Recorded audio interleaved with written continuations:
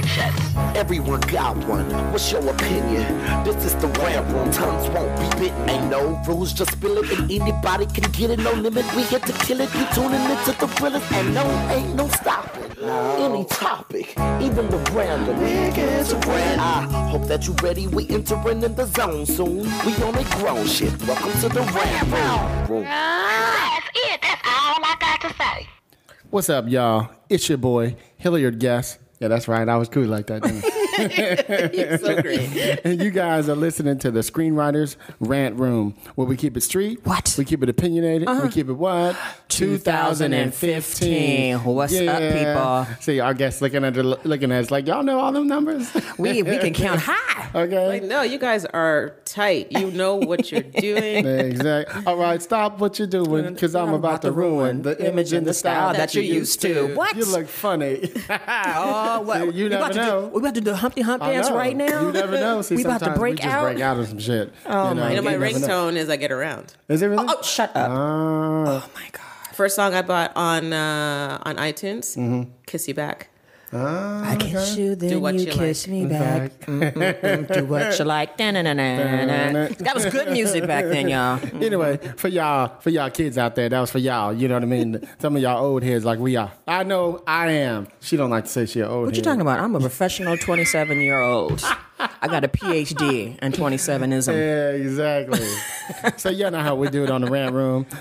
Again, on this show, we discuss entertainment, TV, film, music, culture, but our focus is always screenwriting, stories, craft, and what else? Shit like that. That's how we like to say it. Yes. You guys are fantastic. I wish people could see what I see. Exactly. You know what? People always ask us to film this shit. I'm like, if we film it, it's going to be boring. Because then we're going to be magic. conscious and worried about, you know. Oh, well, at least you stepped your game up this week. I mean, last time I was here, we had we had salad dressing packet mix. Look. You know what, forgot snacks. Cheryl, check it out. You know how you get them people giving them big gift baskets? Yes. It's got all that stuff in it. It looked really nice, though. So I was like, ooh, I'll take a little of these chocolate things here. I'll take some of these crackers and this dip or whatever it was. Because I was rushing to get here. And I just so happened. Anyway, long story short. Usually I bring some shit. Yeah, no, there's a spread. You know what I mean? Usually I have more shit than this. Right. Anyway, she keep getting on me for bringing me my little cookies and stuff like that. So, you know. Well, we're trying to eat healthy, and then I thought, you know what, I just give up. But then I give up. I give up. I bring all that fruit. Heifer don't try even one of them. I do. Usually eat the straw. I'm just not, you know what? I'm not a melon person. I am a melon person. cantaloupes. You know what? Can you get you some melon so I can be happy? I'm not a melon. I'm not a melon person. Forgive me. Oh, here we go. Like, this is worse than Oh, I think we got to open it, too. It's the texture. It's the gosh, texture. This is worse than the candy It's the paper mush. crap. It's We the can't do mushy it. texture. We can't do it. It is. Anyhow, So anyway, y'all see how we doing on the Rant Room. We gonna be hella silly today. So you guys hear her voice. That's my girl, Lisa Bolakaja. Hey. We call her the street nerdist with a T. with the T, Like she a pimp. a capital T, Like a pimp. like a pimp, techno pimp, pimp. That's my song by Joy. She started getting jiggy with it, didn't she? Like I was going on the block, like, where my money? Exactly. Where my money? So that's my girl, Lisa Bolakaja, you guys. We call her the street nerdist. And I am your host, Hilliard Guest. Yes, right. So you know what? If you're grown, let's get it in. So we got my girl, my new sis, my home team, my road dog. How many? And a Canadian, and I love that. Oh yeah. We'll give her one of them. You know, love that. She don't even have to say the A's and all that stuff. She's too cool for that. Do you? You don't live where you guys You do know, that. every once in a while I'll slip in an A. You've been Americanized, haven't you? I always Exactly. used to speak proper. I'm joking. Doesn't make any sense whatsoever. Exactly. So we got my girl, Chernold. I can always go struck on your name. Chernold Chernold Edwards. Yes. Chernold. God, I thought my Chernold name was Edwards. hard. I love that name. Isn't that cute? Thank you. I'm gonna steal it from him. If you see it in a short story anytime soon, don't yell That's at gonna be me. you. I'll give you $2 for the name. I'm gonna use that name. I love it. I think I'm the only one. Yeah, you probably are. That's Yeah. why it's such a unique name. I thought. Well, I try love Hilliard that. Guess. There is not another on the planet, Jack. Very And regal, thank too. God. There's other pimps in the world like me. So y'all hear us. We got my girl, Chernold Edwards, you guys, writer, producer, and I gotta say, just so y'all don't know, y'all need to be looking this up right now. Put it on IMDb while you at it. Google the bitch. Okay, Google the bitch. Okay, 2015 NAACP Image Award winner for outstanding writing in a television movie or miniseries. Okay, you better get it, girl. Okay. You better get it, girl. That was an honor. It was. Yeah, that was big. Well, let's get into that right Yes. quick. Let's talk about that right quick. All right. How did it all happen for you? Let's talk about the movie first of all. Okay. It was I always go blank on that damn movie for some reason. A day late and $1. Come on now, We got Terry her here. McMillan. We got her here, don't we? I should just have her just say what it is. You know, really, I don't know what the problem is. Wait, you on here Googling. I'm like, but she right here. So, Sharna, Do you see what technology has done to us people? The people right in the room with you, but we turn to our little pieces like, let me look. I'm like, she right there. But look, since we're here, let's just go ahead and start with this one first, since we're here. Let's tell the kids about that and how it all came about for you.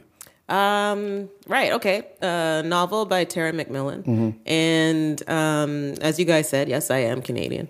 So I was trying to sort of dip my toe in the industry down here. And it was my third year coming down here legally. See, look at that. And trying to... Basically, she came 5-6 more times by herself. Just snuck in. For that visa expired, it's like, you know what? I'm Exactly. going to make this movie Okay, look. and bounce. So, I was trying to get into that upstream salmon swim of staffing, and it didn't work out that year because I had a sample that just wasn't very popular, which I'm sure we'll come back to. It was kind of a cable piece about a dysfunctional black family. And all the shows coming out that year were just, superhero shows and robot shows. And so, the sample has to fit. That's true. Girl just turned into a dysfunctional black robot family. You in there. That's my next sample. Okay, that's my next script. So I didn't get a lot of traction that year with that script, which was disappointing. But after staffing season, my agent called me and said, we have a client here who's adapting a Terry McMillan movie. Looking for a writer to adapt a Terry McMillan novel into a script for Lifetime. And he'd like to meet with you because he read your sample. And I was like, oh, okay, that's exciting. And it turns out that the novel is about a dysfunctional black family. black family. So it wasn't that big of a stretch. Right. Had you read Terry McMillan's books prior to this? I'd read a bunch of them. I hadn't read this one in particular. But so then I got the book and I read it and I was like, oh my gosh. Why can I hear my mother's voice in this? It was one of those situations. Right. So, and it was also at that point where, people are lucky you'll get to this point if you even get into it enough to get to this point. It's just like, oh, staffing season's over. Whatever. I don't care. So I'm just going to go to this meeting and say whatever I want. Right. So you get free and you get brave. Yeah, I got you get nothing to brave. lose. Fuck it. I'm coming in here. And that's usually what And then that you get the makes job. it. Yeah. Yeah. So I went in and it was like it was May and I was all sad about it. And I was just like, oh, I'm just going to go to this meeting and, pitch myself. And the producer told me, he's like, oh, we're looking at playwrights, we're looking at like Lynn Nottage for this. And I was like, yeah, MacArthur. I love Lynn Nottage. Right. I've seen a couple of her plays in Toronto. And I said, yes, you could go with Lynn Nottage. Right. If you want a screenplay that looks like a stage play. Right. Because I don't know how experienced Lynn is. I mean, I wouldn't go into Lynn's theater and say, here's my, my stage play. Right. I said, so you could do that and you would get a script eventually and it'd probably be very good. Or you could go with me and get your script now. Okay, she And sold then go herself. into That's what I'm talking production. about. You better get it, girl. You know what I'm saying? And that's because I was already broken down. And I love the fact that even though they were mentioning another writer, you were respectful enough, like, yeah, this writer's got skills Yeah. too, but this is what I have to Yeah. bring to the table. I love that. Like Susan Laurie Parks. I was like, Susan Laurie Parks is amazing. Yeah. But this is a mainstream. You're trying to make a mainstream Exactly. movie. So, and then I went home thinking I'd never hear from them again. And then my agent says, like, oh, you got the job. Which was, it was also a bit of luck as well because, you need the in with your agent to sort of just get on the pile. Right. But, the agency wants somebody to get it, so you don't know how big the pile is. And apparently this pile was like steep. Wow. So, Wow. they got to my script in the pile and his readers started laughing and he was like, what's that? You're actually enjoying yourself. Give me that script. You're having too much fun over there reading. What is that? So that's how that happened. And then I went into Lifetime and I pitched my take on the movie and I don't really remember it because I was so sick and I was on so many like Tylenol and like pain. But I think it went well because they were like, here you go, you get the movie. So that was good. And then it took a while to write. My exec producer was also the director, and he has a very particular way of doing things and has a lot of experience in television movies. Who was your director for it? His name is Stephen Tolkien. Okay. And he ended up, directing the movie. He's done a bunch of other things for Lifetime, and just very specific. And so, we worked rather closely off the first outline I wrote on my own. And sorry, this is turning into a conversation about adaptation. No, it's good. No, this is good to know. Yeah. The first outline I wrote on my own because, this was my first gig here, and it gave me my work permit, so I didn't want to mess it up. And and it's Terry. So I was like, look, I just got to, just stick to what Terry wrote. And it was the worst outline I've ever turned in my life. Because the novel itself, I love if you that read honesty. it, Yeah, it's it's awful. like- It was actually, we had a 7-hour meeting about how awful it was. What? Yeah. And like, Did they at least give you some food in the 7 hours you was in there? well, yeah, no, we started in his kitchen. They took me out to lunch and told me how. Oh, thank God! Because at least you had some food, some comfort food to help you. Well, then everybody in the restaurant heard how awful it was, and then we went back to his house to continue discussing how awful it was. But I mean, what specific? You said it was awful, but what specifically to you? What was it? What was it in the writing that you felt was awful? I'll tell you, it was because I wanted to stick as closely to the novel as possible. But the novel, if you read it, it's all literally people sitting in their chairs thinking about what happened to them in the past. Oh, interesting. And they're thinking about this experience that they had, and they're, and it's a lot of it is in first person and the perspective shift from chapter to chapter. So you try to write an outline like that, right. It's just you're watching a bunch of people lounging. Like, I don't know what's going on. So after that, I said to him, I really need to step away from what happened in the novel and create things. You got to take that creative license to maintain the essence of the story. Exactly. So most of the scenes, if not all of the scenes in the movie, were not in the book. Wow. But the experiences were in so I would say it was like 98, 97%. So you would stay with the theme. But it was more like she externalized the internal dialogue in the book and actually put it and made it work in the film. Yeah. Yeah, and one of the most significant changes we made because each of the characters lived in a different city. One was in Chicago, one was in Torrance here in Los Angeles County, one was in New York maybe. But we put everybody in the same city. Everybody had to live in the same city. Right. So how are they going to interact? See, Right. that's what did me interest. We just did an episode about writing biopics, and we did it from our point of views of projects that we have that keep getting optioned or whatever, And but we were talking about the number one rule is you have to have your license. You have to make license for the script. Go ahead. I'm sorry. This is interesting. Yeah. So the writing process was really rigorous, but once I stepped away from it and I got a handle on it. And the story was, and I broke the story and then worked with him to, because it wasn't my, second television movie that I'd written. Not the first one that I'd worked on because I was an exec in Canada. But, you write to specific things. It's like every act out is like, what? So the audience has to come back. Right. I beg your pardon? Commercial. Yes. Subaru. Come back. So there are a few things that I had to tailor to that. And also there were so many characters in this. There were 4 adult children, the main matriarch and her husband. Wow. So I went in there and I said, we got to cut a character. Otherwise there's not enough story. And he was like, nope.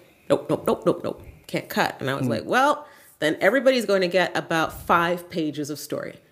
Their entire thing. And he was like, then do it. Then do that. Okay. Then do that. Okay. And he said, okay, each person gets 5 pages of story or 6 pages of story. You better make that work. So it was, and I'm glad we didn't cut that character out because, that character. Wait, which character was it? Because I saw Charlotte. The one played by Tashina Arnold. Because in the book, she had the least amount of growth. Right. She was just like, I'm mad. And then in the middle, she's like, I'm still mad. Right. And then she's like, I am so mad. So I had to create an arc for her as well. But then it turned out that each character had one scene per act. And each character also had an act break. So it turned out that it worked out really well in terms of that kind of storytelling. But it was a hard one. And how long from the time you got the job to the time they shot the movie? How long? Yeah, I got the job, I think, in May or June of 2011. And the movie aired in April of was it last year, 2014? It had to be, yeah. Yeah, 2014. Wow. Because I was mad because I missed it. My mother was watching, and I came down to San Diego, and then when I finally came in, I got to the part, like, it was like the halfway point, and every time it came on TV, I was like, I'd always come in at the same halfway point. So one of these days, I'm actually going to see it from the beginning. I could get a little bit closer to the beginning, and it's like, is it Whoopi? Okay, they're on. Come on, let's watch it. So yeah, it had to have been last year. Well, it's funny because I was telling Cherno that we did a panel at the Writers Guild that I moderated the panel for the nominees and winners for the NAACP awards. I was telling her in front of everybody, because I'm not afraid to tell people that. Shut up, girl. So silly. That I watched it in San Diego during my mom and dad's anniversary with my partner and my mom and dad, and we all sat there just crying like at the end. It was so sad, you know what I mean? But in a good way. It made you feel, because they're sitting in the circle and they're reading it, and it's like that closure. Yeah, I'm really glad that worked, because I read that and I was, and again, producer, exec director was like, we need the letters at the end, and I like to write tears. Like, I like to write as little as possible. Say what you need to say and then shut up. Yep. And get in the Get in scene and get out. And get out. Exactly. Yeah. Just quick. And it was a completely different experience for me, because I had to write these long scenes, these long emotions, sometimes one or two emotional turns. I like to write a clean scene. We're talking about this happens, we're done. Thank you, Jesus. Thank you. Yeah, just in and out. Okay. So I had to write these. We're getting married. Let's go. Right, just like long engagements. I don't want somebody to say, we're getting married. It's like, when are you getting married? Oh, 3 years from now. Then don't tell me now. I give a fuck. I want to hear somebody say, we're getting married. When? Tomorrow. What? Congratulations. Yes. I don't want to hear about it for 3 years. I don't care. Right. So, so I had to write these long scenes, and we got to the letters at the end. I was like, this is going to kill them. So I tried to write it just as quick as possible. It's like, dear whatever, I love you. Stop fucking around. You're a mama. He was like, no. Yo, mama. Make it so a lot of the text from the letters was taken straight out of the book. It was like these, if you see it on the page, these like 3-inch long passages. Too much black on the page. Right. I was like, oh my God, I'm going to get crucified. And so it's nice to see that it worked, to hear from you, Hilliard. What that it was why it worked for me, and I don't know if it's I haven't read the book, so I don't know if it's what's happened in the book or not. But the choice that instead of I read my own, you give it to the person. You give it to the person that you're having the issue with in the book. Yeah. You know what I mean? Right. That's what moved me more. Right. Yeah. So it made them have to feel you because they read it. Exactly. You know what I mean? Yeah. I was sitting there, because I know it probably took them all day to shoot those scenes, because we know how it is to get the coverage. But they went home so tired just from the emotion. You know what I mean? Of reading them and hearing them over and over and over. Oh. But I just had to get that one done. Yeah, really and quick. I was against it. I was just like, no, we can't do this. No. And he was like, do you want to keep this job? Then we're, not literally, but I was just like, no, this is going to kill the movie. But if that's what you want to do, fine. And it seemed to be, if not the most powerful thing, one of the most powerful things in the story. Yeah, definitely. And then he was like, make it longer. I was like, are you serious? Make it longer. He's like, add 3-4 more lines. I was like, do you want me to never work again? Add 3 or 4, and it worked. And it was necessary. And I think also too the cast that you had, because one of my pet peeves is like, to me, casting is huge. It's everything. Huge. And it was like, I kept imagining and every time I would see that sequence at the end, I'd be like, all right, here comes the tissue again. Here we go. But it'd be like, I kept imagining like, if somebody else was given that material, another actor, I don't know if they can carry it off, because like you said, I kept thinking to myself, man, I bet you that script, that was some long ass monologues in there. But because you're so measured and because the character, you're so invested in it, that it didn't seem long, it seemed right. Yeah. Yeah. But to hear from you like, oh my God, and that you write kind of the way I write, which is like, you don't need a lot of stuff in there. No dialogue. And they're telling you, put it in. and you're like, oh my God, this could be the end of my career, but it actually worked. It actually worked. And I had to add a letter too because in the book, the young woman who was abused, she wasn't in that. Oh, really? Yeah, no, she wasn't in that scene at all. So then I had to write my own letter. I was like, oh, for goodness sake. You know, just one more. Right, more. But yeah, that really worked. Yeah, but I just want to talk about that because that is pretty current in what just happened this year. So I thought it was brilliant. And I know you were writing a lot of other genres. So let's just go back really quick. Just tell people where you came from, how you got into the game. Okay. Because I do want to talk about you being an executive and then talk about you writing, genre stuff. That's important. Cool. So, it's not all that interesting. My parents are from Trinidad. Oh my God, Trinity! The Trinity people. Okay. Jump out, Trinity. All right. I jump. Go ahead now. He sounded like Big Frida, didn't he? That's the soca style. Then you got the calypso. Rock me up on the music because you know I'm addicted. Yes.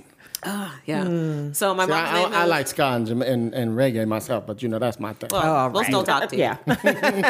You can still sit at the table. It's your podcast. Yes, you can do that. So my mom's name is Sherma. My father's name is Reynolds. So that's where that comes from. They met in Toronto.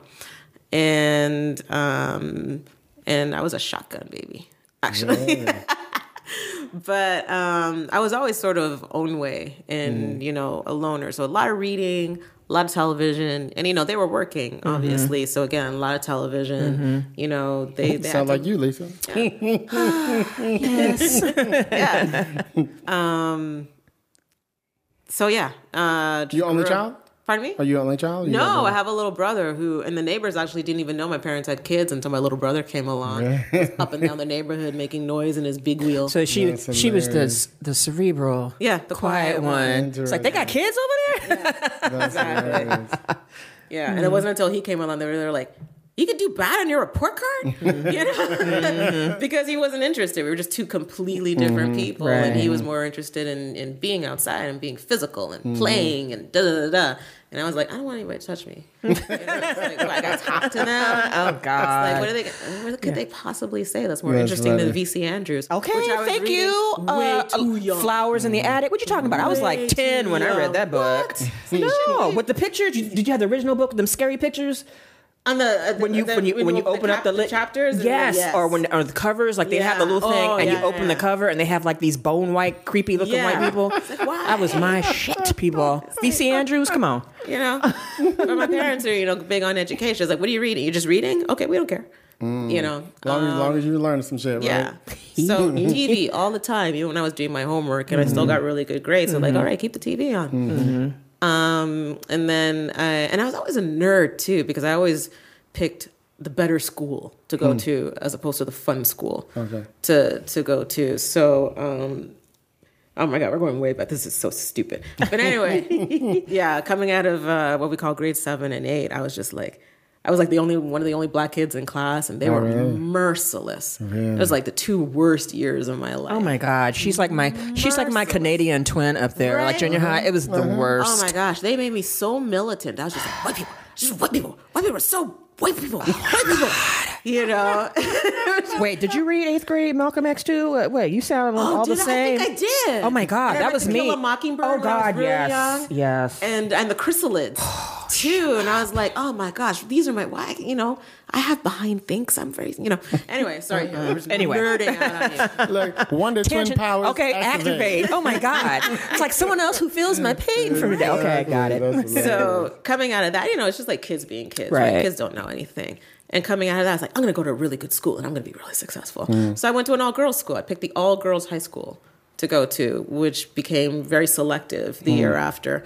And then I was like, okay, so then I'm going to go to a Canadian equivalent of an Ivy League university. And while I was in high school and whatnot, I got into drama and acting. I wanted to act. Oh, really? At first, yeah. But then I quickly realized in my 20s that I get hungry.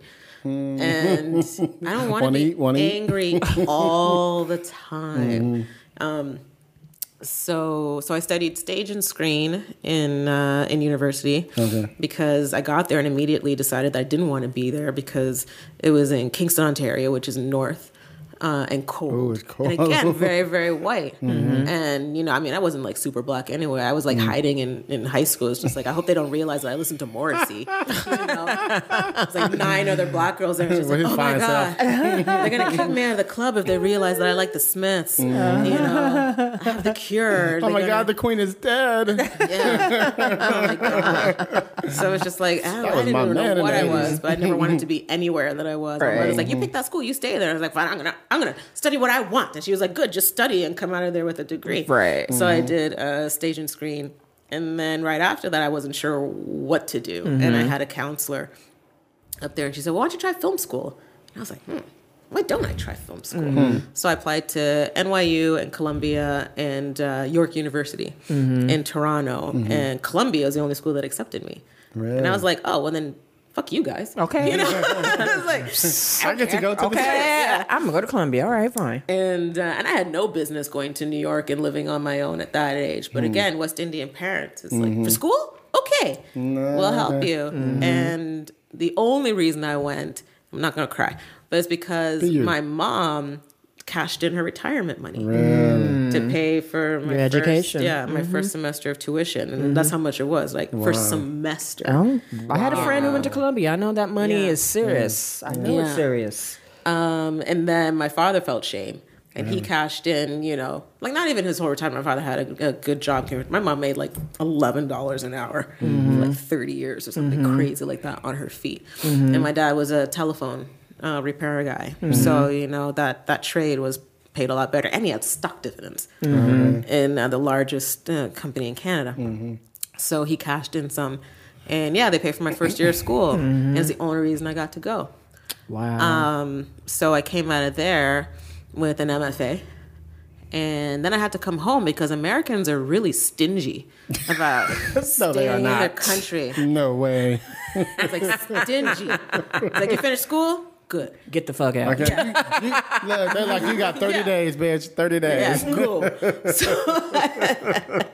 So it was kind of that. And then I came home for a boy. It was just a horrible relationship that I still write about today. Oh, the love. Awful, soul-crushing, esteem-eviscerating relationship. We all know that. We gotta have one. You gotta. Yeah. But I came home and I didn't know what to do. But I had this degree. And, in Canada, an Ivy League degree is hard to come by. So, it made me more impressive on the page. So off the resume, I got interviews and I got a job at Hot Docs, which is, I think, still the largest documentary festival in North America. And I did some stuff for them. And then I moved over to TIFF, Toronto International Film Festival, again, based on the resume. Big one. Yeah. And so I worked with them for a little bit. And I wasn't getting anywhere with the writing. And somebody gave me some advice, and they said, well, go to the CFC, Canadian Film Centre, which was started by Norman Jewison and a bunch of people. And I was like, I'm going to be paying for school until I'm 50. I don't want any more school. But they had a program called Professional Screenwriting Program, which was not focused on craft so much. It was building your business, building your brand, how to get work and keep work and whatnot, and meeting people who are at your level. Hopefully, I wanted to meet people at my level and form a kind of community. So I went there and I wrote so many strange and terrible and good things. But it was a grinder, and it was really good for about 3 months. And then I came out of there and I was like, I don't know what I'm going to do now for money. I have no idea. Maybe I'll just go back to the festival. And there's a private network in Canada called CTV.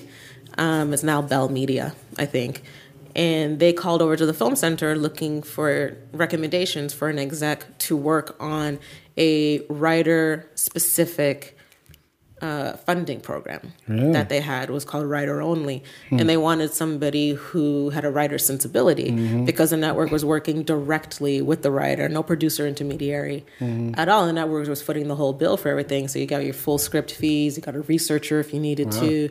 You got, I don't think you guys have it here, but you should have someone who's called a story editor. Yeah, we have story editors. Okay, but they help you. They work with you. Yeah. And they're called story editors. We don't have the same kind of staffing. Well, we do. But anyway, a different kind of story Sure, editor. understood. And all that gets paid for out of this fund.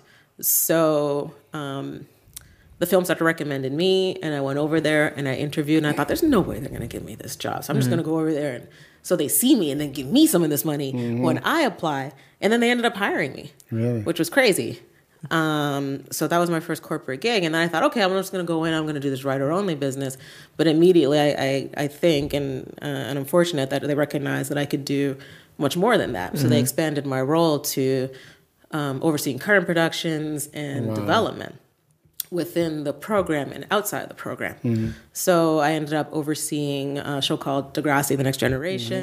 Y'all know that show. Which is, yes, I worked with Drake. He's Before he became Drake. I worked with Aubrey. Really nice. Oh my God, people always kick me when I tell this story. Aubrey came up to me and was like, I'm going to be a rapper. And you was like, and you laughed, didn't you? No, I didn't. I was like, good for you. You know, I'm glad. Like, I didn't know if he was good or whatever. It's just like, See, she's so why wouldn't- positive. She's so like, positive. Why wouldn't he be good? I was Right. like, good for you. And he's like, give me a CD. I was like, cool. And I said, you know what? As a musician, you know, and it was around Caravana time, like our big West Indian festival or something. Oh my God, I got it. And yeah, I used to play mass every year until like up to 10 years ago. Every year, from a baby. Because they said it's like Toronto has like the most Caribbean people outside the Caribbean. Oh, do they? And the rest of it's like if you can't get down to the Caribbean, go to Toronto. So he was like, yeah.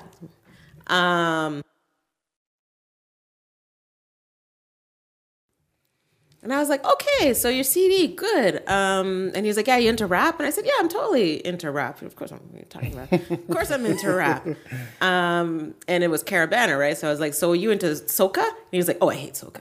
And I was like, well, as a musician, you should be Thank listening you. to all kinds of music, Right. soca, whatever. He's like, I hate soca. I said, well, then I'm not listening to your CD. Really? And I gave it back to him. Okay, so she had like the first Drake CD that could have been sold on eBay in front of the movie. Could've got your $3, But because he didn't like soca, you know, I understand though. Because No, if you're a musician- if you're supposed to be a musician, you're supposed to be listening to everything. You know, and Drake. he's like the biggest hype man for Toronto right now. And Toronto is West Indies. He's like, I like reggae. And I was like, well, there's more to West Oh Indies. my God. Jamaica is not the only country in the Caribbean. Thank I you. like soca. And I was like, well, then you can keep your CD. And he's like, no, take it. And I was like, fine, I'm going to take it, but I'm not listening to it. And Wait, so where is the CD? I stuck it in the bottom of my desk drawer. And when I left the job, it stayed there. Really? We need to call. We need a phone call. We need to make a phone call. Hi. She used to work here like years ago. I'm gonna need you to send that CD right quick. Exactly. That's hilarious. And then I saw him years later. I was, Wait, did he remember you? Yeah. I was Okay, hanging out all with right. a friend of mine who was a fashion style. And we were at some kind of basketball, whatever. And I was like, Aubrey. And he was like, Drake. And I was like, Aubrey. And I was like, you're good. I like your stuff. And he was like, thank you. And I was like, but you still have to listen to soca. I don't care what you say. But he probably wouldn't remember me now. But anyway, so I was a production exec on that show and another lesser known show that the company did. And I developed the first movie that came out of Canada that had a predominantly black cast. Really? What was And that? and it came across my desk because somebody pitched it to my boss, and she gave me the pitch and said, you know, we kind of like this. We're not sure what to do with it. We don't know who could possibly write this. And I said, I know who could write this, you know. And one of my like older brother friend mentors is named David Sutherland, or he goes by Suds now, Suds Sutherland, and he's really well known in Canada, and he's making his mark here. And I had worked with him when I was 17 on his first movie and my first acting gig, and I was a lead in his movie. And anyway, so we've known each other since then. And I was like, David Sutherland could do it. He could write it and direct it. And then I called him and was like, don't fuck this up. Okay? I have set you up. Don't mess make me this look up. bad. And he came in, you know, he killed the meeting, and you know, we worked on the script from the beginning. Really?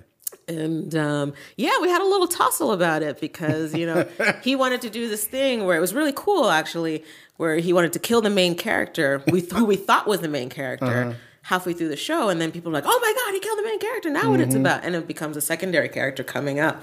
It was about gun violence and whatever. So the main character got shot. And then the secondary character had to figure out if he was going to talk to the police and what kind of life he was going to live after that. But and I'm looking at you guys because you know structure. And he was like, so I'm going to kill the main character at the end of the second act. And I was like, no, you're not going to kill the main character at the end of the second act. You're going to kill the main character at the end of the first act because that's, And he was like, no, I'm going to do it in the second act. I was like, you're going to do it in the first act. and then he turned in the script and the character died at the end of the second act. I was like, you could put it there, but when we edit it, it'll be in the first act. Right. And then 2-3 drafts later, he was like, oh, yeah, no, you were right. I'm going to put it in the first act. I said, I know I was right. Yeah. Thank you. So we did that. That's funny. We shot the movie, and it went on to win. What was the name of it? Called Doomstown. Okay. And it went on to win something called a Gemini, which is now a Canadian Screenwriting Award. But it was our version of the Emmys. And it won Best Director. Really? And it won Best Script. Okay. And it won, I think, Best Lead Actress. And up to now in Canada, there's never been that many Black people on screen. Really? There's like one, he was Native. So I don't even know if there was a white character. Oh, no. One guy buying crack in the hood was white. The one. So I did that movie, and then I did another movie about road rage, which is a really, really great story. Again, the pitch came across my desk from this kind of new writer. And it was... So you were open to young writers at that time? Yeah. And it was fantastic. And it's, he came in, there was a colleague working with me at the time, and then she left soon after. And we were like, you know what? Road rage is really hot right now. So think about that. And he came back with this 2-page thing. And I was like, this is fantastic. And he was like, okay, do you want me to do notes? I was like, notes? No, I don't have notes on this. This is fantastic. And we give it to my bosses, see if we're all on the same page. I just saw him not yesterday, like a couple of weeks ago, and he reminded me of that. And then everybody got excited, and we, got him all contracted up, and he did the outlines. Like, this is amazing. He's like, do you have notes? I was like, no, I don't have notes. Why do you want me to have notes? Because that's too much work. If I don't have notes, I don't have notes. So we did that movie, and it actually competed with Doomstown for, and it won Best Cinematography, I think. And then I got the creative bug back, and I was like, I'm missing my writing. But I like this job. I like grocery money. So, I like to eat. I did all sorts of I did. Have gas in my car. So I did like 8-9 cycles of improv, and I did a little bit of stand-up for a year and a half. How'd you get back? Yeah, just to have a little outlet. And then I made a short film, and then I was like, okay, now I gotta go. And I was trying to get like itchy, and you don't want to be working with artists if you're a frustrated artist yourself. So, so I did this Our next guest just walked in. He just over there laughing. I got impatient and I killed a project and I didn't have to. And I realized, snap, that was bad. Really? I need to go. Okay. And I'm still sorry about that. And one of them is still mad at me. But you know what? If I ever see him, I will, I would write him a check if I had money. But I'm still sorry about that because it was awful. Really? And it would have been a slog. But I didn't have to kill it. We already had the money in the budget. I'm sad about that. And I left soon after that. Okay. Actually, and I got poached from the company that produces Degrassi. And I got poached because she says, well, if you come work for me, you're independent now and you can write a script on one of our shows. Oh, really? So I went over there and wrote a script for her show. And then because I was independent, I took another job writing a biopic for Canada's most famous rapper named Maestro Fresh West. Okay, yeah. And he did a song called Let Your Backbone Slide. And again, going back to the adaptation and biopic and whatever, I would meet with him and be like, okay, so tell me about the hard stuff in your life. Didn't happen. I was like, okay, well, how did you get to where you were? I made it happen. Oh, I was like, well, what about the times where you made it happen? Wow. I was like, well, then how did you get your video? Made it happen? Wow. So then I said, okay, well, I'm going to have to make some stuff up. Damn. Yeah. So I had to invent this whole thing, stemming from the fact that his parents were West Indian and his mom didn't want him to be in music, and they had a falling out, and she threw him out of the house. Really? So I had to create this and invent this whole thing. And then my boss at the production company got mad at me because she was like, well, I thought you worked here. And I said, well, I thought I was independent. So, is my work suffering? And she was, again, another particular, I've worked with a lot of particular personalities. Sure. Mm-hmm. So I had to leave again. And I left because I had a gig, and then the gig fell through, and then I had no gig, and I just bought a condo, and I was like, oh boy. But then something else came up, which was really lucky, and it was just development at the time. And then they got a series order. It was called The Kink in My Hair, and a West Indian comedy. Based on a play that a woman named Trey Anthony wrote that just did huge, a series of monologues. So is she like the Tyler Perry over there or some shit, or what? I don't know that she'd like to be compared to Tyler Perry. I just meant in the sense of being successful with plays. That's all. But again, it's Canada, so she had the one play. Okay. She didn't have 19. She didn't have 19 going at one time. One play. That's okay. But it was very affecting, and it was incredibly successful. Touched a lot of people because a lot of stories got told. So they're trying to adapt it into a show, and that came across my desk when I was at CTV. Okay. And it was a 1 hour at the time, but I pushed it through, and we had a contract, and I was like, but you guys, it's not going to go unless you make it a half hour. She said, we don't want to make it a half hour. Really? And I said, okay, well, then I got to let you go because, we want to make it has to be a half hour comedy. Mm-hmm. And then they went away. By the time I got back on it, it was a half hour comedy. Really? Yeah. So them bitches smart enough, didn't they? They learn. They just slow to learn. They had to go through a big, series of whatever. And so they did the first season, which I did a freelance on, and then they got the second season, and then they lost their showrunner. Person in place, and there was nobody else around. So I didn't have the traditional experience, but the combination of the network and the independent production and the writing and the fact that, I am West Indian and I know about a hair shop and whatnot. She I get my hair did every once in a while. So they took a chance on me and they made me a showrunner from essentially a staff writer position here to a showrunner. Oh my God.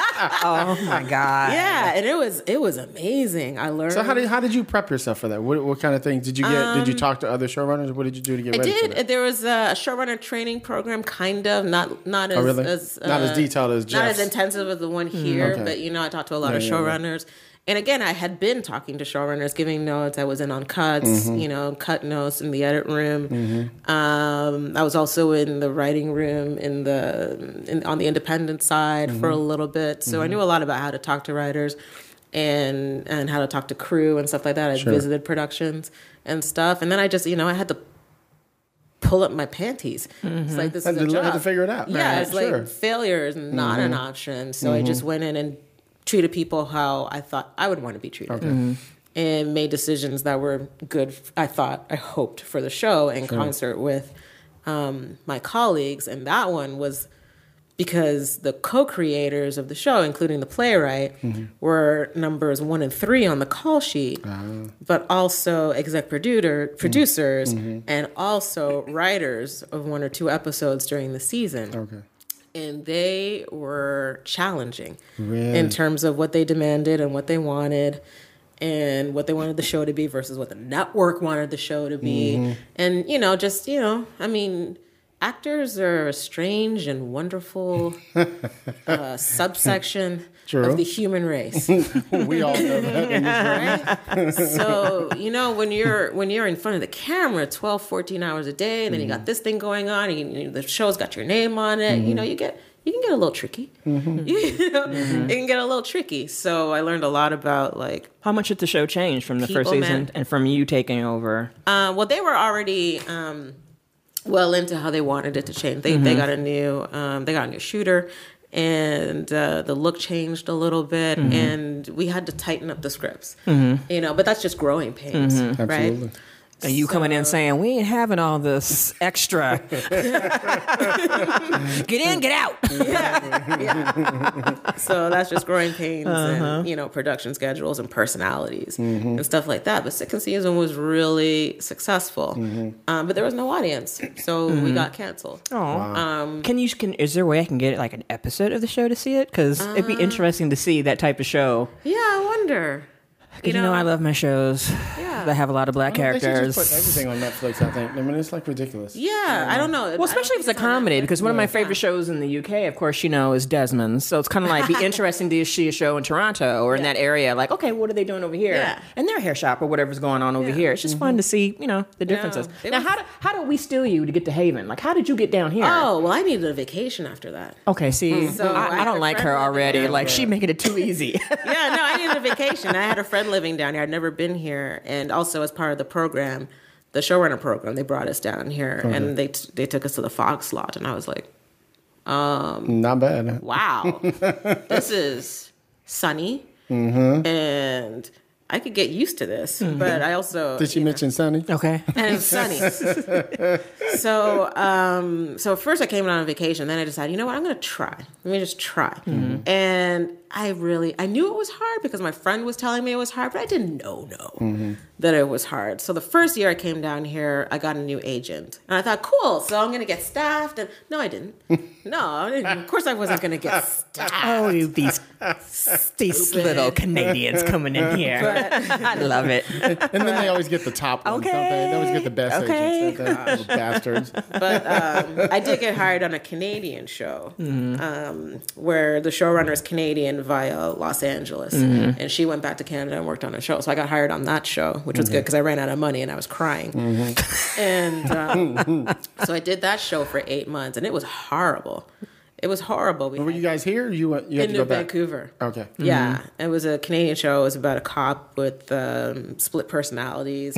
We had 8 showrunners. What? By the time I left, Are you kidding me? In 8 months? Yeah, we were on showrunner number 4 when she hired me, and then she got there and realized I don't think she wanted to be there at all, and she might have been a little bit crazy because actors. Let me call that suspect. Subsection, but writers are another subsection of humanity, which is and me too, but I get help and I don't take it out on people. So that was. It was We just had hyperglycemia or some shit. No? Yeah. It was awful. Wow. And it was actually my first experience with racial discrimination. Oh, really? Too, because, I got this network job and I was like one of the only black network execs in the country. And they were like, oh, is this affirmative action? I was like, no, it's not affirmative action because I'm smart and I'm good at what I do. And did you see this award I won? I went to Columbia, bitch. What? Yeah. And they were like, okay, so you went from staff writer to showrunner. Is that affirmative action? I was like, I'm black. Wow. And the show's black. And I'm affirming that I'm here. I'm smart. And I got the job because I'm Have you good. read my scripts? Right, right. So then I got on that show. Google me, bitch. Okay. Google me. Right. But I got on that show and we had quite a passionate black exec who might have been like one of the last ones left in Canada at the time. And she was gunning for, we need to have people of color on the show and we need to, have somebody in the room to sort of see what's going on and make sure that the show doesn't get offensive and stuff like that. So I didn't even know that I was the diversity hire. Really? Yeah, and I went in thinking that I was hired to, and it was tough because it was my first 1-hour show. It was a police procedural. And on top of that, it had this really strange hook to it. And I was living in Vancouver, which I hated. Fucking hated Vancouver. It was beautiful, but it was just To all the Vancouver people out there, hated it. We she hate just you. said she hated But you know them what? bitches. Okay. I think it was because I was lonely and I was, and that'll I was get you. shook up and I was, and they talked during movies. Did they really? Yeah, I had to turn around and talk to some girls. I was trying to watch that. They got Magic Johnson Theater in Vancouver. No, that's the thing, right? I was trying to watch Inglourious Bastards or in District 9. People just kept talking about it. Oh, that would and piss then something me happened. off. I can't remember. I think I was watching Funny People. And they was like, oh my God, that's so mean. Why would he do that? And I turned around, I was like, because maybe he went to a movie theater where people were talking behind him. And it annoyed the shit out of him. That's hilarious. Damn, shut up. And of course they looked at me like, oh my God, she's so crazy. Why is she so angry? I just don't even understand. I was like, I'm angry because you're talking. And now you're talking about why I'm angry. Anyway, Vancouver's beautiful. I had a hot and the show is awful. And they're shuffling writers. Oh, God. And I made like the worst writerly mistakes whatsoever. Like what? Because I went in there and like the exec would call me and she'd be like, you know, you got to keep track of what's going on in the room. So she made me like the black police, like the diversity police. Really? And I didn't even know I was in that position. Mm-hmm. And then I had this snake on the other side of the table who was... snake in the You know, there was like a lot of usurping going on to see who was going to get in charge of the show and whatnot. And then they started... So you were a threat? I'm not even sure. I think You must have been coming from being the showrunner to coming on to... Well, no, I don't think it was that. I think it was because the black exec made it known to everybody but me that she had put me in the room for this reason. Okay. And then, of course, they went and did something stupid. Like, they went to do this storyline about Asian gangs in Vancouver, but they assigned it to a guy that was like, oh, yeah, I dated a Chinese girl once. And we were like, the story is about a Japanese gang. You know? And he was like, okay, so we can have a Shinto funeral? No, that's not that's not the religion that the person who died was. Shinto is Japanese. What? So I had to put my hand up one day, and I was like, guys, you know what? This is not a good look. And the snake across the table looked at me and said, oh, why? Because what are you, the diversity police? Wow. And I just crumbled. Really? I didn't say a word for the rest of the day, and I left there and I was bawling my eyes out. And he knew he said something, so he ran up to me and was like, oh, what's wrong? What's wrong? And now you're going to cringe. Because stupid me, I was like, oh my God, this job is so hard. I don't know if I could do it. I think I have fraud complex. And he was like, no, shh. It's going to be okay. It's going to be okay. And then told the next showrunner coming in, we got to fire her. She sucks. Really? She's stupid. She can't handle the job. She's not good. And I made a dear friend on that show who's still my dear friend. Fantastic writer he is. And he was like, you can't fire her because it's going to look bad. It's going to look like you're firing her because she's black. You got to give her her script. And they were like, fine, but then we're going to fire her. So much so that I went to the new showrunner because she had assigned all this stuff and she didn't give me anything. I said, I feel like I'm being benched. And she said, yeah, you are. Really? So, you know. Straight up. Yeah. Okay. Damn. She's like, do your script. And I was like, okay, I'm going to do my script, right? And then get out. Damn. So they left me alone to do my script, and there was all sorts of politics going on. We had like another showrunner shuffle, and then the snake got pushed aside, but he was still there. Blah blah blah. I did the script on my own because we didn't have a room and it had fallen apart by that time. So I broke this story on my own. It's like, luckily, I watched a lot of cop shows growing up. I mean, Miami Vice, Crockett was my husband. So, I watched a lot of him stuff. and his suit. Right? So I was just like, his okay, shoes. I know some cop stuff. I've seen Boys in the Hood. Let me try and break some kind of story. And I broke the story and I wrote the outline, and they were like, yeah, this is good enough. Like, they didn't even read it practically. There's like, go write your thing so we can get rid of you and hire somebody else. Right. AKA white.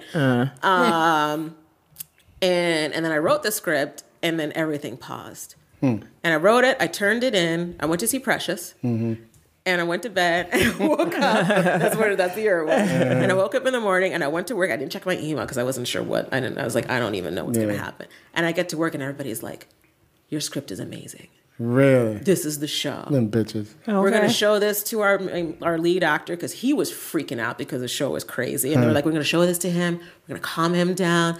This is the show.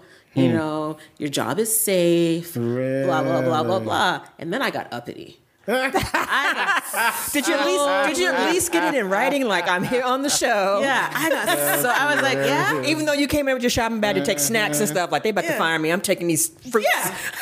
I'm taking a 6-pack of water in the fridge. I might roll this chair out with me. Gosh. I had my budget set up. I was like, okay, if I borrow this from my mother, I could survive until here. He did like Tina Turner. Okay. I want my name. I'm taking this. Oh my gosh, I was ready. I was like packed. I was like, okay, I could probably get a loan from the bank that will float me for the next 3 months, and I could beg for another job. No, and then I went in there like, your job is safe. So by the time we got to the production meeting, I was like, somebody tried to give me a note at the production meeting because I had some line in there about, because somebody died and the cops, I was like, the cops are going to make the funeral calls, and they're like, what does that mean? And I was like, well, what does it sound like? And And then, well, we don't understand that. Why couldn't they just say? And I was like, well, I thought this was a production meeting. So why don't you move scene this to the bottom of that day and, you know, save yourself an hour or so? Or is that what we're talking about? You know? And then I had to change it anyway. But so that was horrible. Aww. But anyway, so I did that job and I came back in and I was like, okay, after that, I'm going to get staffed. No, I didn't. So you came back to LA? Yeah, again? I came back to LA. No staffing. Because my sample was hideous and crazy. Really? And yeah, it was crazy. It was a crazy sample. It was terrible looking back, and I'm so embarrassed. And that sample gave me the worst meeting I've ever had here in my life. Yeah, I was on Southland, which showed that I loved so much. I would have loved to write on that. And they hated the scripts. I don't blame them. But I'm with CAA, and they have a little bit of pull, so they got me into the room anyway. And the people, they hated me from before I got in the room. They really did. Fit like this, bitch. And, They ain't offer you no water or nothing. I mean, there's script and there's personal, Right, you know? And that was right. like the worst meeting I ever had. And I was such a fan of Southland. I was in Vancouver, and I was like, oh, Southland's coming back on. So I logged into my DirecTV account and sent it to tape and everything. My agent said, that's a great story. Tell them. So I told them the story, and they were like, oh, did your agent tell you to say that? And I was like, but it's true. And they just mean. And then I was like, oh, I just come from Vegas, and I won, you know, like $750, and I cashed out. And they were like, oh, you won $7. And I was like, no, $7.50. I was out, so I cashed out. And as I was leaving the room, I heard them say, oh, what an idiot. Who cashes out after $7.50? And I was like, I haven't even left the hallway, and they're making fun of me. Damn. It was the worst. To this day, it was the worst meeting ever. They were mean. I mean, the script wasn't great, but they could have just said, no, we're not going to meet with her. They just wanted to be mean. And so I didn't get staffed that year. And now I get it. And I went home again, worked on another horrible show that was like, I was writer number 35. What? In that Is it just more the way it happens in Canada? No, you know what I or think it is? It's like when a person creates a show, but they don't have the expertise, the experience, and the say to say, this is my show, this is how I'm going to do it. And the network doesn't trust them. And then they pair them up with someone, or they bring somebody else in, and that person gets pushed out. And then there's other agendas at play, and not, you know, to make the best show, but I'm going to use this to do this, or I'm going to make this kind of show. Then that's where things unravel. Wow. So this other show was another one of those situations. Awful. And the people I worked with were great, but my script got eviscerated on my birthday. And I had the flu, which is nothing, because work is work, right? But that just made me feel so sorry for She myself. has these great highs and but no lows. Because my colleagues were like, oh, we like this, and this is how the main character should talk, and this is great, and da-da-da-da. And the network hated everything. The story, the dialogue, the characters, the font, the font was printed on. We don't like this courier font. We don't like Everything.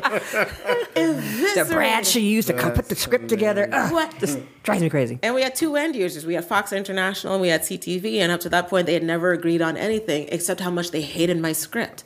And they're like, did you hate this part? What? We hated that part. But what about this part? That part sucked so much shit. Oh my God. Yeah, so it got eviscerated. And I was like, what am I doing? But luckily, you know, my showrunner had to rewrite it, and we had to gangbang it and whatnot.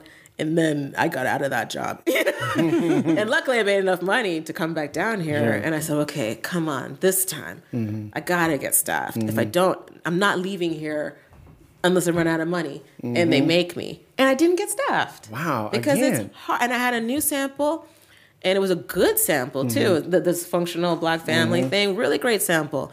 And you know, it didn't fit any of the shows that were coming out.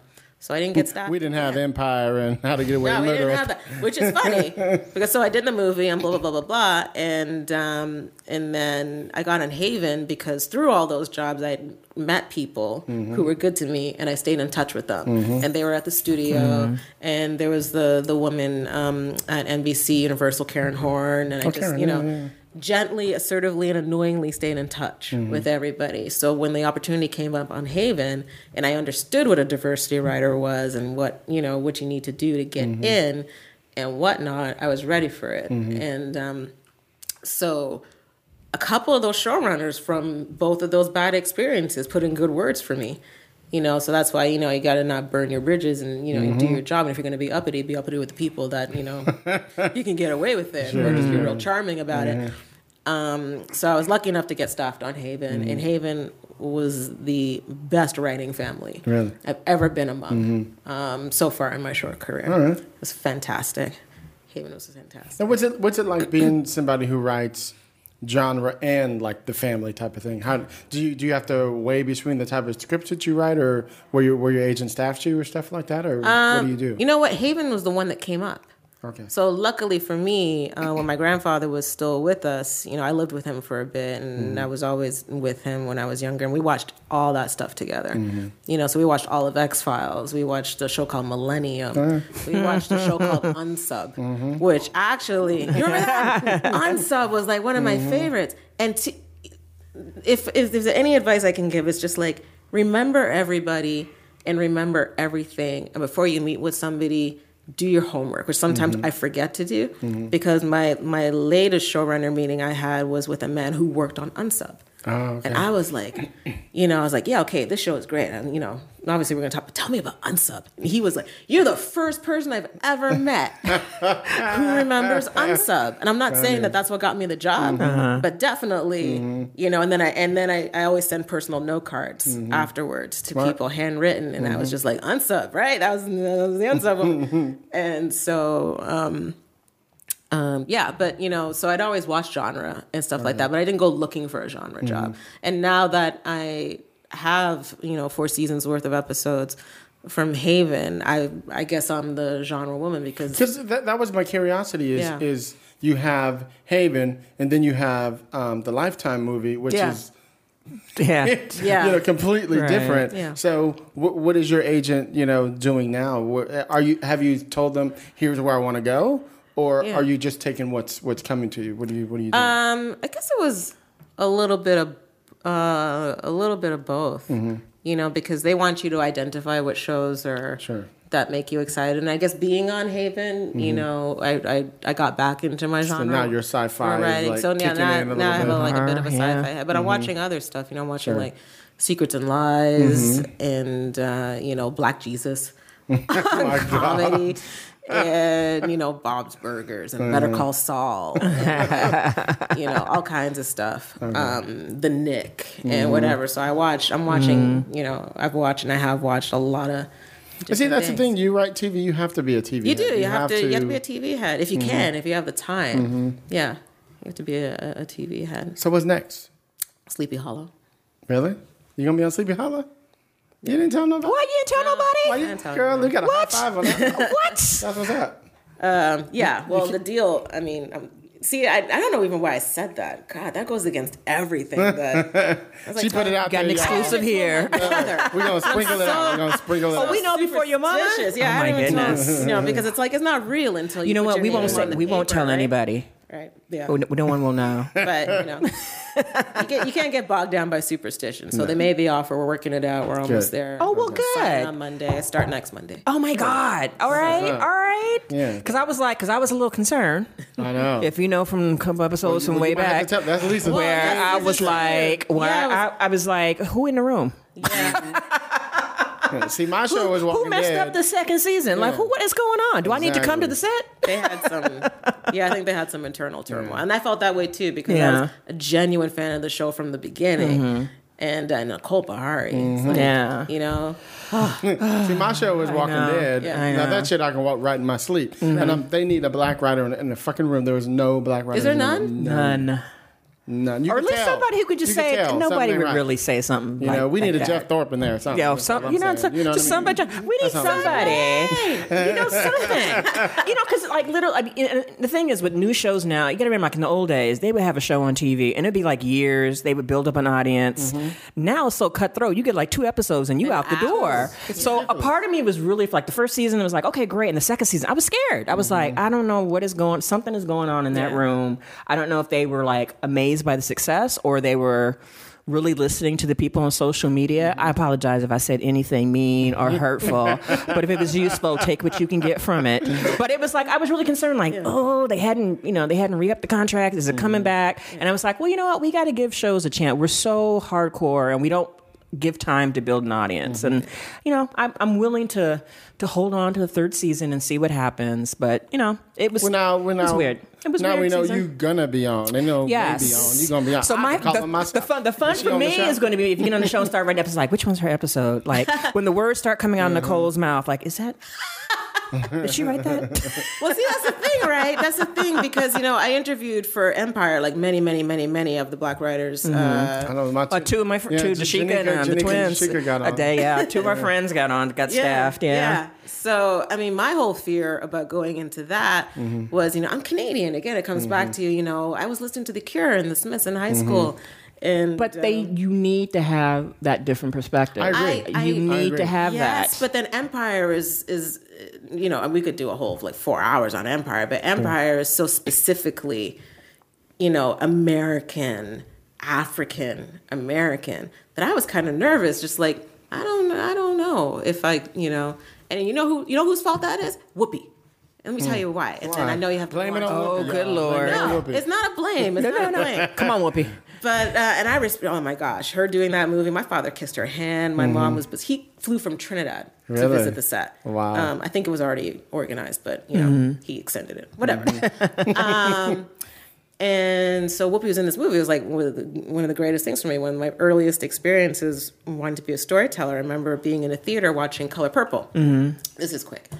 And so Justin Bieber said something did some nonsense about the N-word.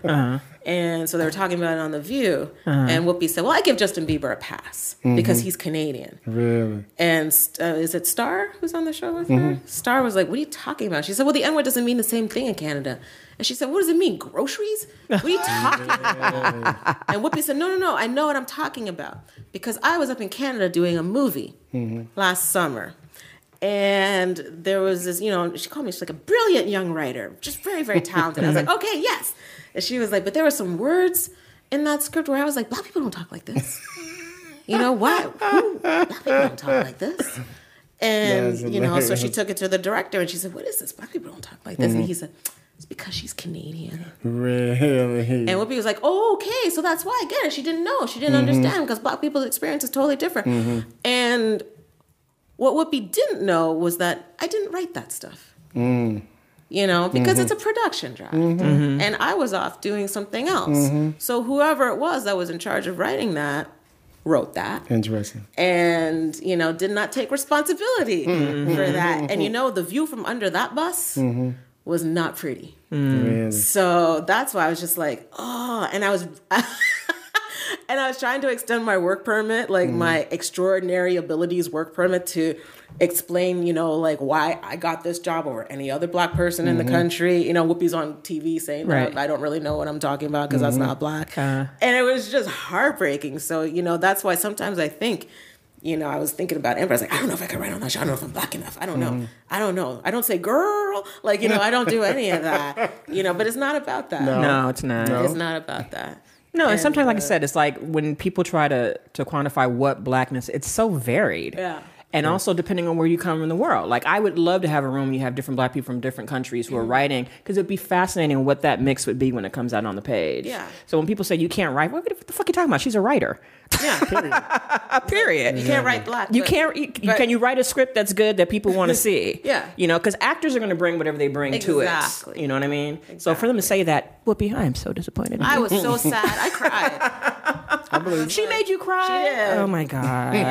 That's okay. That's all right. That's all right. But look, Whoopi has great but we got to wrap it up. Let's wrap it up. Let's give the kids one little piece of game, that you can give them who want to be a writer, and even to the people who are fresh off of staff and try to get on staff again. Like, what kind of advice can you give them? Yeah. You know what? Just emotionally, you're not alone. And it's really hard. Really, really hard. And when it's that emotionally hard and you feel, the hardest thing to do is to try to write too. But you have to. You got to. You have to. And one of the worst things you could do is try to write for what the marketplace looks like. because then you're not going to write anything good. So, you know, if you're lucky, you'll get beat down to the point where you're just like, I just got to write what I like. And that's the thing that's going to. And, you know, things swing. True. Too, because I wrote that piece from my heart and it wasn't in style until this year. So I was like, don't you guys want me to write a new sample? Because I did. I don't know, you're still a sample, ain't it? Yeah, I'm like, oh, no, my sample's great. We already got it. So, but it's hard, and you're not alone. Sure. And it's hard for everybody. All right. And if you're a person of color, don't listen to that nonsense about staff writers taking jobs away from people and stuff like that, because they're okay. They're okay. Trust me. If you need to get in, and then prove yourself. There you go. Yeah. That's good. There you go. Where can people find you at? Are you on Twitter? Or I am on Twitter. I'm on. I don't say much, but you know. What's your handle? What's your handle? It's my name. Isn't it? That easy. Okay. Okay. Yeah, I'm easy to find. All right. You on Facebook or anything like that? I'm on Facebook, but again, I don't really say much. All right. But when this new season of Sleepy Hollow start, I'm gonna be like, Oh yeah, no. When my shows are on, I'm always like, the show. But I don't do much of. I'm not all that interesting. Okay. What about you, Lisa? Where you at? they know where they can find me. I'm on Twitter. It might be somebody new listening. Oh, that's true. That's right. Well, hello, people. Let me do my best. I'm on Twitter. Most of the time, you can catch me on Friday Night Horror or Saturday Night Sci-Fi. Do you do that Black Girl Nerd? Yes. Oh yeah, that's her group. Yes. That's Did her you do group. Hellraiser? You didn't see my tweets?